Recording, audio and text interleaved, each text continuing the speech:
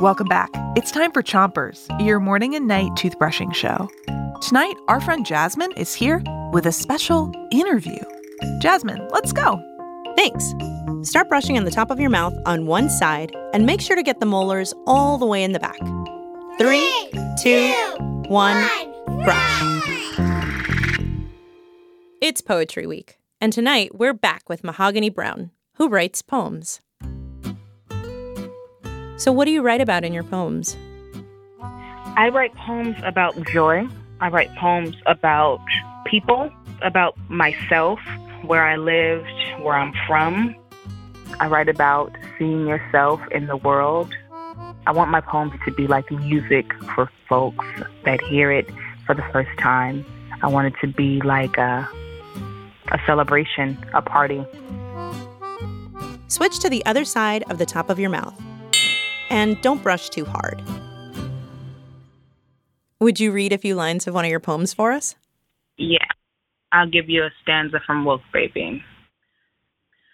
Woke Baby, up before the sun smiles, eyes open. Look at your fist, fingers curled into a panther's paw, reaching up, up, up, reaching for justice. So beautiful. Switch to the bottom of your mouth and keep brushing. Is there only one way to understand a poem? Like, does every poem only have one thing that it's trying to say or one meaning? No, I think poems have many doors in which we enter. A poem is a house, and the house has many different doors, right? So when you walk through the back door, you still get into the house. When you walk through the front door, you still get into the house. If the window's open, you can get through the window to get to the house. And that's how a poem is. There's many different ways to enter a poem, to understand a poem. Switch to the other side of the bottom of your mouth. And make sure you brush your front teeth too. So, do you have any advice for kids who like poetry and want to be poets when they grow up?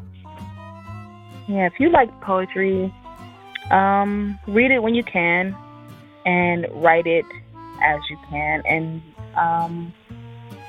never, ever stop believing that your voice matters. Sharing your feelings is the most important part of poetry.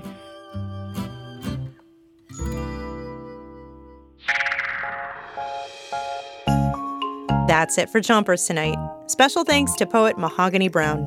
Until next time, Mahogany, count us off. 3, 2, 1, spit!